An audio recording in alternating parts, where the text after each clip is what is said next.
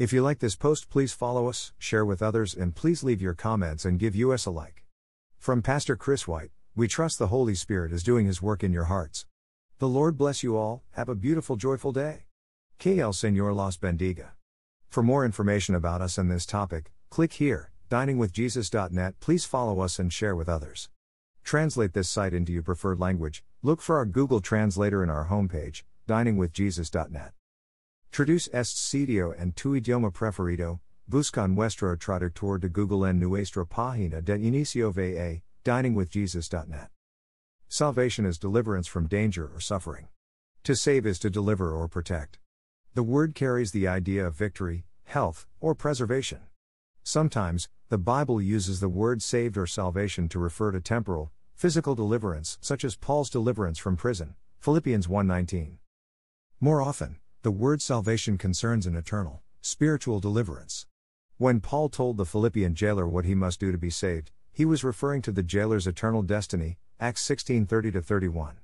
Jesus equated being saved with entering the kingdom of God, Matthew 19:24-25. What are we saved from? In the Christian doctrine of salvation, we are saved from wrath, that is, from God's judgment of sin, Romans 5:9, 1 Thessalonians 5:9. Our sin has separated us from God, and the consequence of sin is death, Romans 6:23. Biblical salvation refers to our deliverance from the consequence of sin and therefore involves the removal of sin. Who does the saving? Only God can remove sin and deliver us from sin's penalty, 2 Timothy 1:9, Titus 3:5. How does God save? In the Christian doctrine of salvation, God has rescued us through Christ, John 3:17.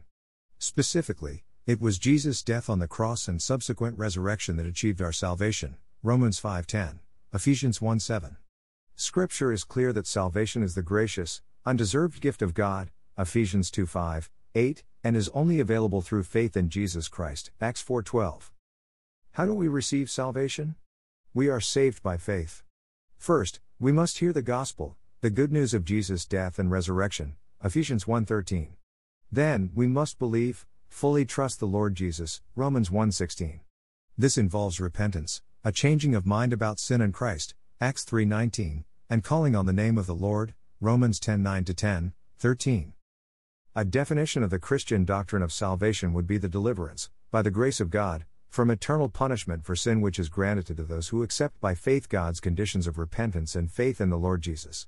Salvation is available in Jesus alone, John 14:6, Acts 4:12, and is dependent on God alone for provision, assurance, and security. Thank you to Got Questions Ministries. Copyright 2002 to 2021 Got Questions Ministries. All rights reserved.